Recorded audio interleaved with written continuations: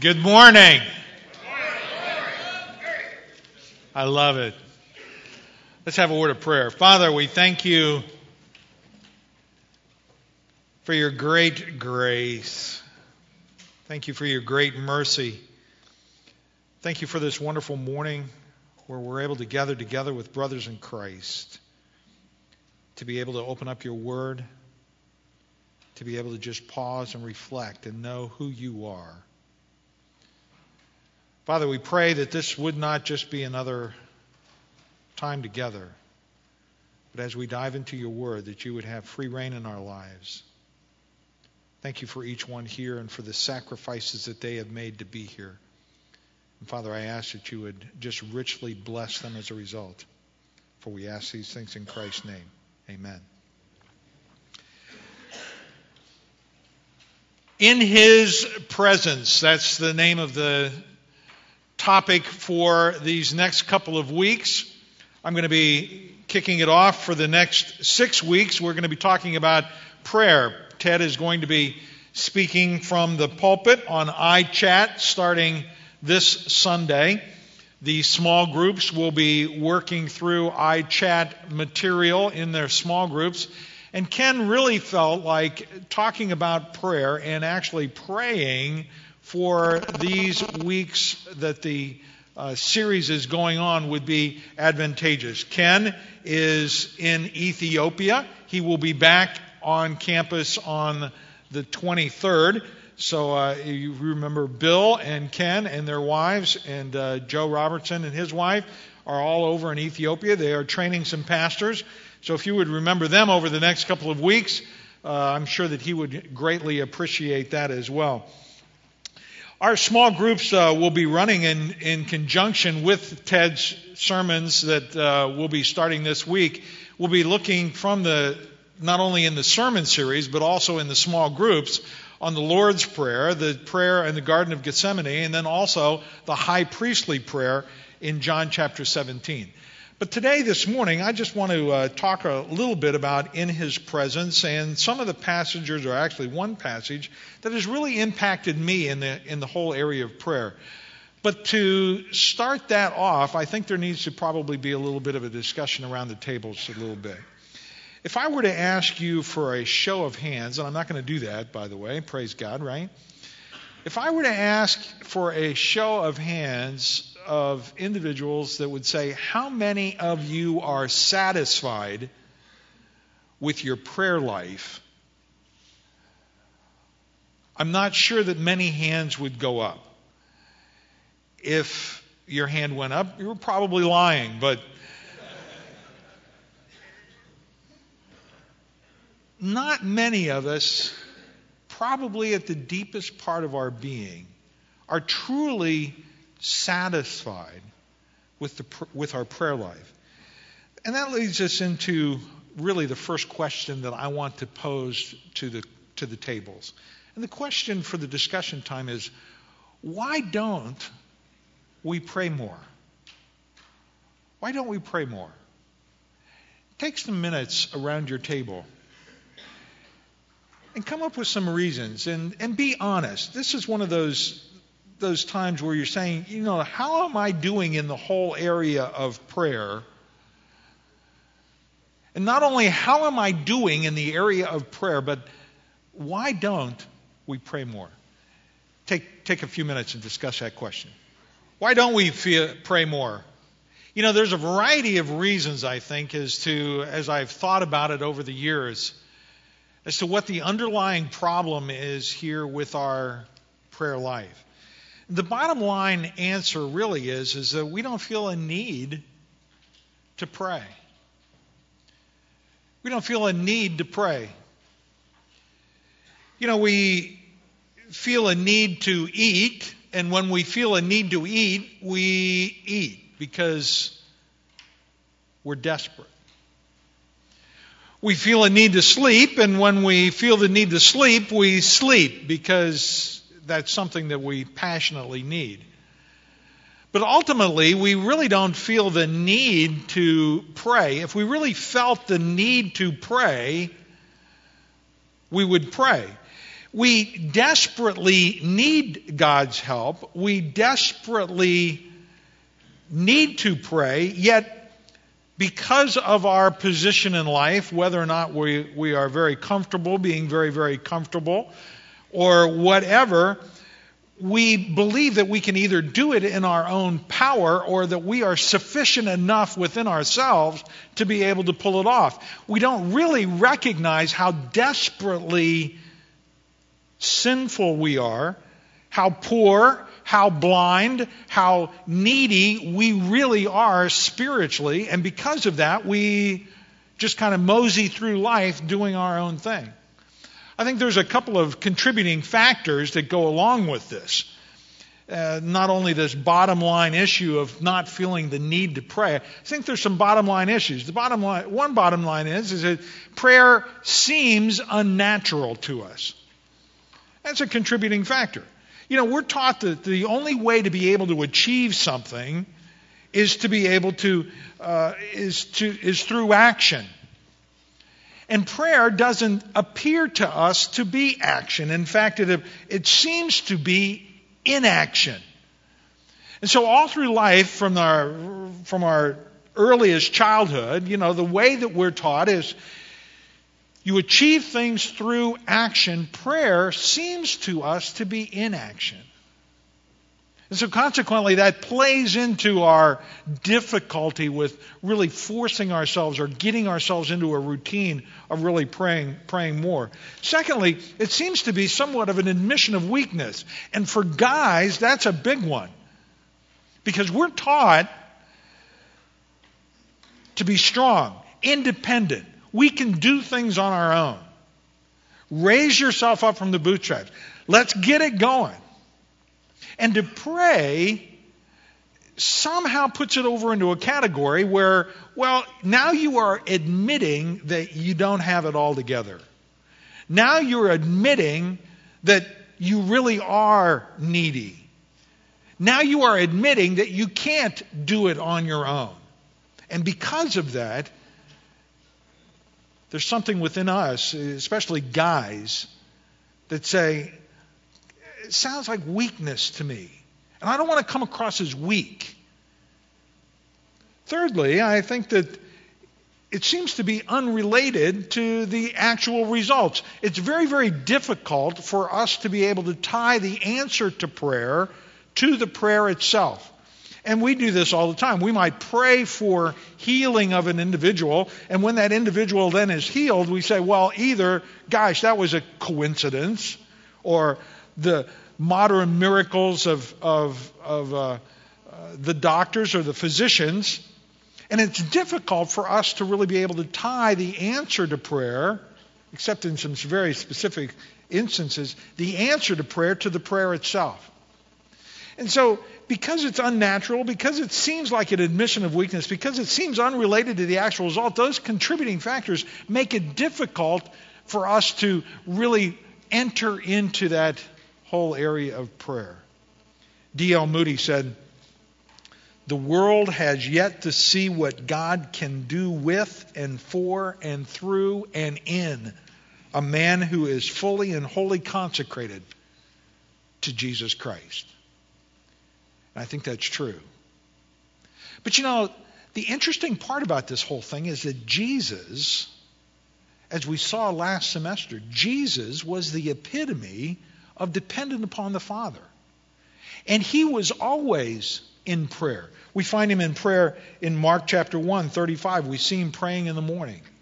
In Mark 6, we see him praying in the evening. In Luke 5 and Luke 9, we see him praying in solitude. In Luke 6, we see him praying all night.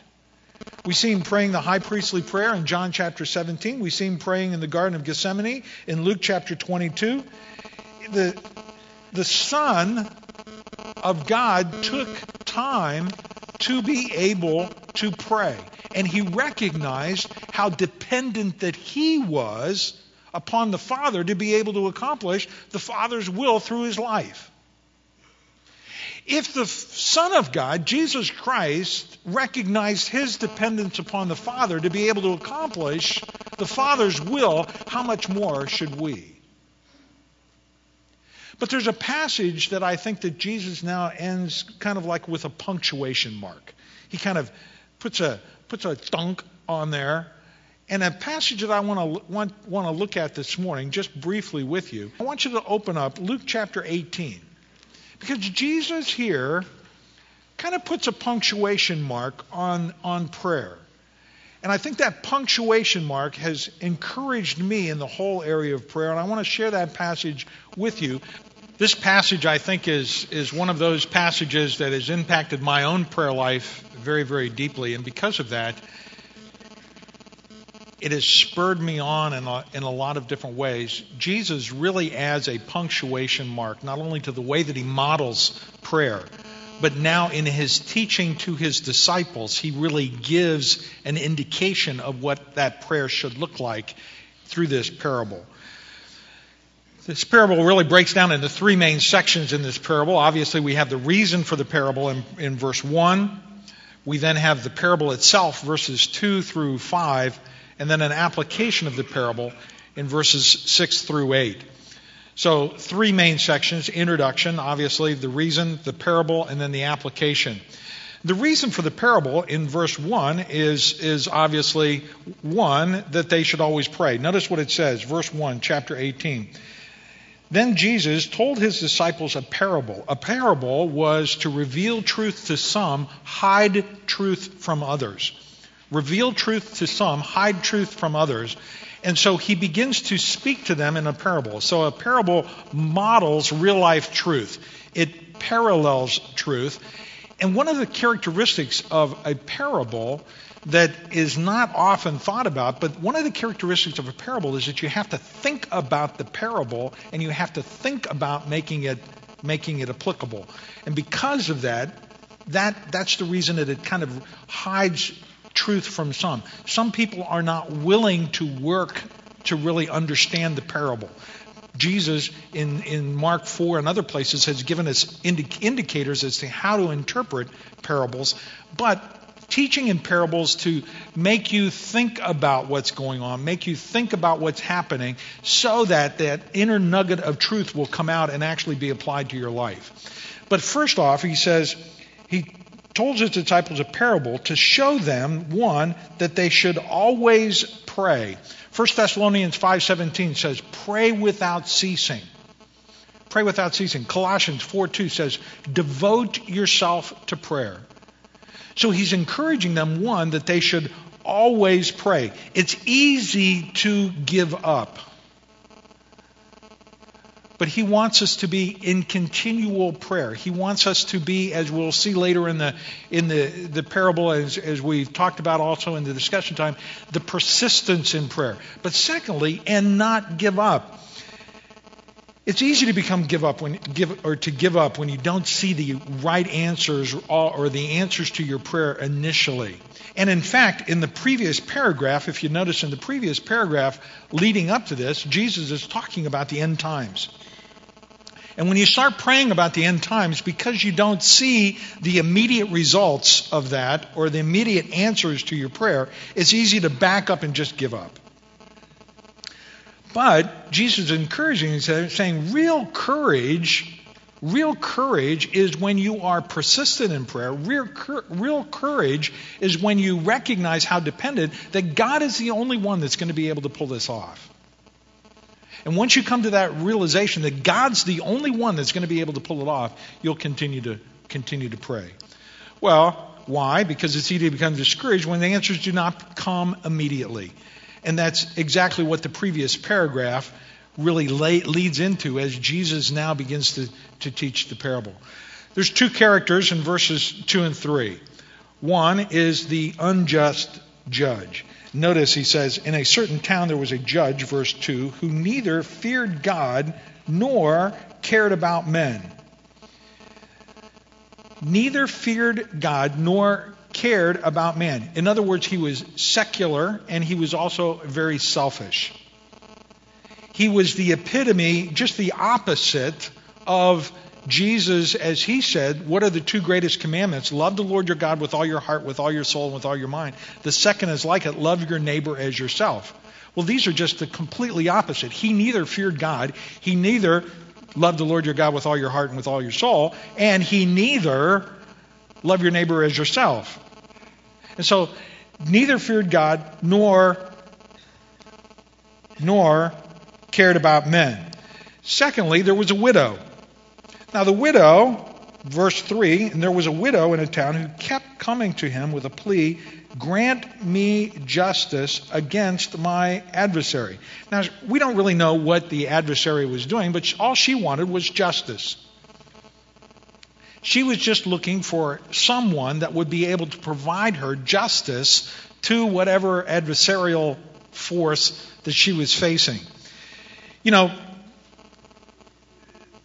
the widow in that particular culture, she was at the bottom rung of society. She had no influence. She had no power.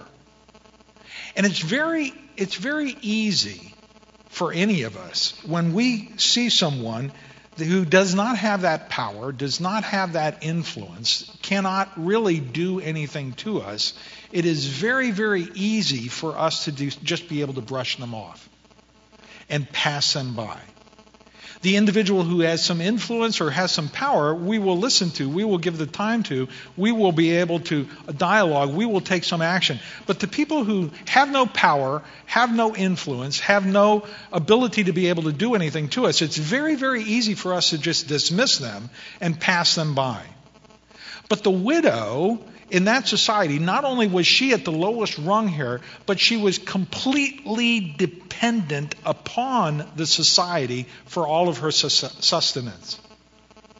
The only way that she was going to be able to find any justice was through the judge. Now think about it. The widow really becomes a very apt symbol for the Church of Jesus Christ. Because in today's society, really, the church really has very little influence and very little power in the world. Not too many people, when the church speaks, not too many leaders from countries really stand up to rise. Nobody really listens to the church. They're pretty well at the bottom rung. They may tip the hat, thank you very much, but as far as power, influence, and the ability to be able to guide and lead, not at the top of the leaders' list. And so it becomes a very apt description. And why is that true in today's society? Why is it true? Because the church is dealing on the spiritual realm, not in the physical realm. And it's difficult for the people in the physical realm to really be able to understand the spiritual realm to begin with, nor do they really care. And so consequently, the church has very, very little power. The difficulty that she faced, though, was in verse 4.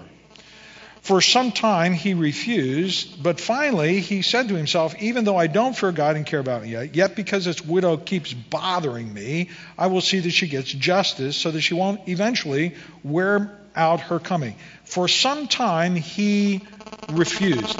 It's a continual, imperfect tense there, continual rejection. There was a continual rejection by the judge. In other words, it just wasn't one time. It was a continual rejection. He could care less. He was indifferent. Really no impact upon him at all. And so consequently, I don't care whether or not the adversary has wronged you or not. It doesn't really make any difference to me. Consequently, hey, complete indifference. Well, the judge, though, in verse 5, completely, now, he begins to heed her case. He heeds her case. Why? Not out of the goodness of his heart, not out of some change that's happened in his heart. The reason is because so that she eventually won't wear me out with her coming. In other words, it was the quickest way to get rid of her. None of us have ever been in that situation, right? That the woman whom God has given to you continues to come and bother you or whatever. And sometimes, it's easy to smile sweetly for a period of time. Eventually, though, you begin to lose some of your sanctification in that process. And And some of that emotional ability begins to rise up into you. And finally you say, do it. Whatever it is, woman, do it. Unless she continually wears you out by her coming. So this guy didn't have a change in his heart. He just had basically a change of, hey, the quickest way to be able to get rid of this woman is to be able to grant her request. And so he does heed her place. We get to the application. And this is where Jesus really now begins to lay it on. He says, listen to what the unjust judge says. The unjust judge was moved by the persistence of the widow. Secondly, even when the unjust judge was not moved by reverence for God or for concern for God, for man, he was just moved by the persistence of the widow. But secondly, will not God bring about justice for his chosen ones? The argument here is from the lesser to the greater. Here what you have is you have an unjust judge, but you have a righteous God. Lesser, unjust judge, greater, righteous God. If an unjust judge will heed a persistent widow, how much more will a just God heed his chosen people? And so you have, if this guy is continually bothered by this woman to a place where he gives in, how much more will a righteous God listen to his chosen people? He is good. Will not God bring about, verse 7, justice for his chosen ones who cry out to him day and night? Will he keep putting them off? I tell you, he will see that they will get justice, and quickly, because he is righteous and we're dealing with chosen people. But what's this last sentence doing on here? However, when the Son of Man comes, will he find faith on the earth? Now, wait a second here. We were just talking about persistence, and we were talking about persistence in prayer, that we would not lose heart. And now, Jesus now brings this last sentence on here. When the Son of Man comes, will he find faith on earth? What's going on here? How in the world does that fit? Does persistent have to do with boldness or tenacity? Well, it has to do with both boldness and tenacity. But as I read this passage, the first time years ago, I read the passage and I said, well, I don't want to be like the persistent widow. I don't want to be persistent to the place where I wear God out. And am I going to be wearing God out by persistently going to him? And I was linking God with the unjust judge. But God is not like that. Isn't persistence equal to obnoxious and offensive? I don't want to be obnoxious and offensive before God. And consequently, if that's the case, if I'm going to be persistent, I'm going to wear God out to a place where the only reason that he is stepping back is just to get me out of his hair. That doggone Cecil just continues to come to me. He's wearing me out. I'm going to give it to him. Is that the way that God's looking at it? And for years, I began to wrestle with what was going on. The implication really is that I have to look at it not from the unjust judge perspective, but I have to look at it from God's perspective. And once you look at it from God's perspective, what do you see? Someone who continues to come because you realize that the only person that's going to be able to meet the innermost being of your needs is God himself. You recognize how completely destitute, desperate, and dependent you really are upon God. And once you realize how completely bankrupt we really are before God, and that God is the only one that's going to be able to meet your need, at that point you become persistent. If you borrow $10 or something like that from somebody and you really need that $10 back from that individual, what are you going to do with that individual? They're the only one that's going to be able to give you back that $10. And you're going to kind of pester them, aren't you? Why? Because you are completely dependent upon that $10, but also they're the only ones that are going to be able to meet that need. And because of that, at that point then, you recognize, I am going to go because I am desperate, I am dependent, and they are the only ones going to be able to meet the need. And that's exactly what God sees at that point. As we are persistent, it's the attitude of our heart. It's the attitude of our innermost being that now comes to grips with who we are, and we recognize, I am bankrupt here. I am bankrupt. The only person that's going to be able to meet my needs is God himself. And as we come with that attitude, it's not just a checklist, it's just not a thing, but recognizing that we can have all the slickest stuff going, but God's the only one that's going to be able to bring some fruit. And once we come to that point, we recognize who we're dealing with. The lack of persistent prayer then is indicative of a lack of faith. The lack of persistent prayer, because now you really recognize, you're saying basically, I can do it on my own. I am independent. I can do it on my own. I don't need God. The Bible refers to that as sin. Flat out, bottom line, independent, shaking your fist at God, called sin. And you recognize, once you come with the attitude of dependence upon him, that really that persistence in prayer of coming before him is recognizing, I can't do anything here. You're the only one that's going to be able to pull this off. Lord, you do the work. Secondly, the state of your prayer life really reveals the condition of your faith. Because if you are totally desperate, if you are totally dependent, you will pray. You ever notice when people start to pray? It's when everything else that they've done has failed. We are at the end of the rope. We've done everything else. Well, I guess it's time to pray. And sometimes I think God takes us down to that place where we recognize, and we are totally bankrupt in and of ourselves, brings us to that place where we realize, yeah, you are totally bankrupt. But that should be the attitude of life. And that's why when he says, I want you to always pray and not lose heart. Always pray. You will always pray when you realize how bankrupt you are.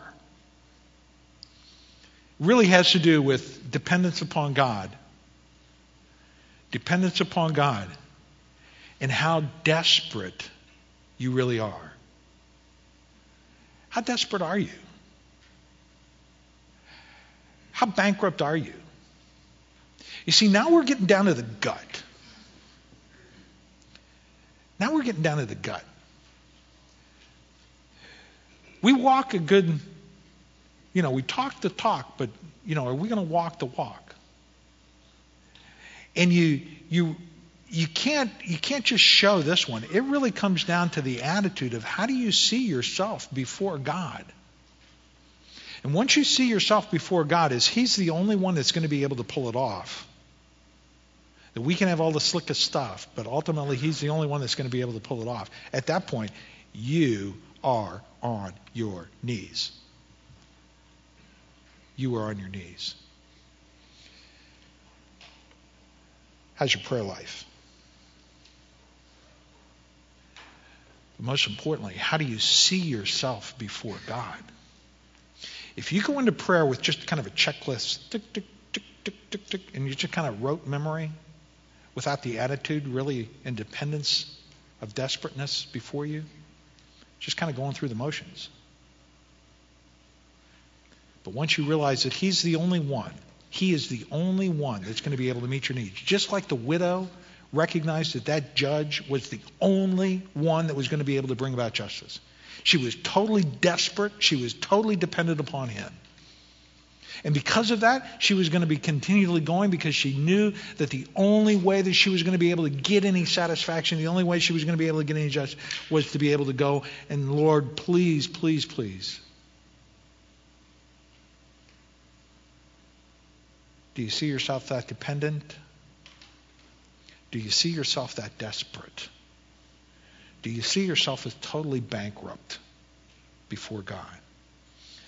Ben's going to, the lesson really is the most powerful influence on earth is the prayer of a faithful person. The most important thing that we can do is pray. The most important thing that we can do is pray. Ben's going to come up. He's going to lead us in a time of prayer.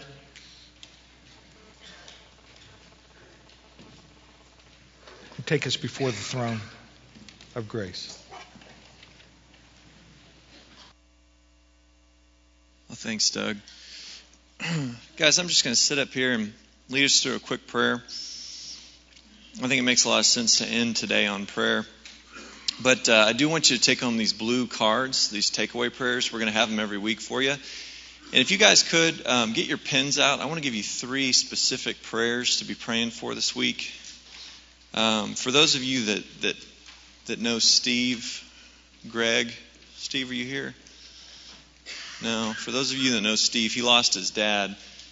His dad was killed 2 days ago. We're going to have the funeral up here. But he and his family, the Gregg family, Greig, are going through, I can imagine, a pretty rough time. So if you would just, whether you know him or not, just pray for him, that God would just give them peace and comfort and just shower his love and grace on them. Ken Miller, our courageous leader, is with Bill Egner and Joe Robertson and their wives. They're in Ethiopia this week. They just got there probably last night or so. They're going to be training like 200 or something pastors on everything from ministry to how to handle witch doctors. So, pray for them. Pray that God would really use that to not only bless those pastors, but to bless Ken and Bill. And then finally, Rick Johnson is in India. A lot of you guys know Rick. He doesn't go to our church, but he attends Wednesday morning. So if you'd pray for Rick Johnson and their ministry in India. And when I got up this morning, I got in my wife's car because it was parked behind my car, and I flipped on the car, and the first thing that I heard was just blaring K-Love music, 98.7. So I had the Beach Boys. I think it took Beach Boys and Bruce Springsteen and one other song I didn't recognize to get me to church. And I had intended to pray this morning in the car. That's just a time where I can find peace and quiet. And I got here and I was like, oh man. So then I had to run around and start doing stuff. But just the distractions that exist in our lives. My prayer for you guys for the next 6 weeks and beyond is that God is going to filter out those distractions and give you times of peace and quiet to recognize your bankruptcy like Doug talked about, and recognize his character of grace and power. So if you would, I'm going to go ahead and lead us through, and then we'll get you guys out here in 3 minutes. Father God, we acknowledge that we as men here at Christ Chapel have not been the spiritual leaders that you've called us to be. Lord, we fall short in so many different areas that sometimes it's even laughable that you've chosen us to be your church. Lord, I pray that we as men would recognize our bankruptcy, and that we would depend on you to break down these barriers that exist in our lives that discourage us from prayer. These lies that prayer is not important, and that prayer is inaction and is worthless compared to our action and our abilities. Lord, we ask that you would open the eyes of every man in this room and every man that's going to be participating to our need for prayer as we move towards Christ-likeness. Lord God, we pray that your Holy Spirit would lead and guide our prayers not only today, but for the rest of this series and beyond. Lord God, we confess our sin before you, and every single guy in here knows it, and even some that they don't recognize that sin in their lives. God, I pray that you would expose those things, that sin, that attitude of independence in our lives, and that you would just spotlight it, and that we would depend on you to cut it out of our lives, God, and replace it with Christ-likeness. Lord, we pray that you would begin a mighty work here at Christ Chapel, and that you would start it right here in this room with these men. We pray that you would prepare their hearts, that you would expose areas of our lives that need your transforming touch, that we just can't muster up the ability to transform on our own. Lord, we pray that you would search us out as only you can, and that you would reveal to us that we need your transforming touch. Lord, we pray for the men of Christ Chapel. We pray for a spirit of brokenness. We pray that they would seek you first in your righteousness. We pray that here at our church, you would raise up servant leaders, that you would make men after your own heart here at Mighty Men and throughout the rest of our church. Lord, we ask you to give all of us a spirit of wisdom. We ask that you would reveal to us a deeper knowledge of yourself every single day, that would deepen, and that the eyes of our hearts would be enlightened to see things from your perspective, God, from a heavenly perspective, free of fear and frustration and all the other things that come with our earthly perspective. Lord, we close today by thanking you for what you're going to do. Lord God, I thank you for the transforming work you're going to do in these men's lives in the next 6 weeks and beyond. And Lord, I pray that this wouldn't be just another point on the up and down cycle of spiritual ups and downs, but that these men would find a foundation in you, and that you would build what you want them to be, who you want them to be, on that foundation in our lives, God. We love you. We pray that you would glorify yourself with this time and the rest of our series. And it's in your Son, Jesus Christ's name, we pray. Amen.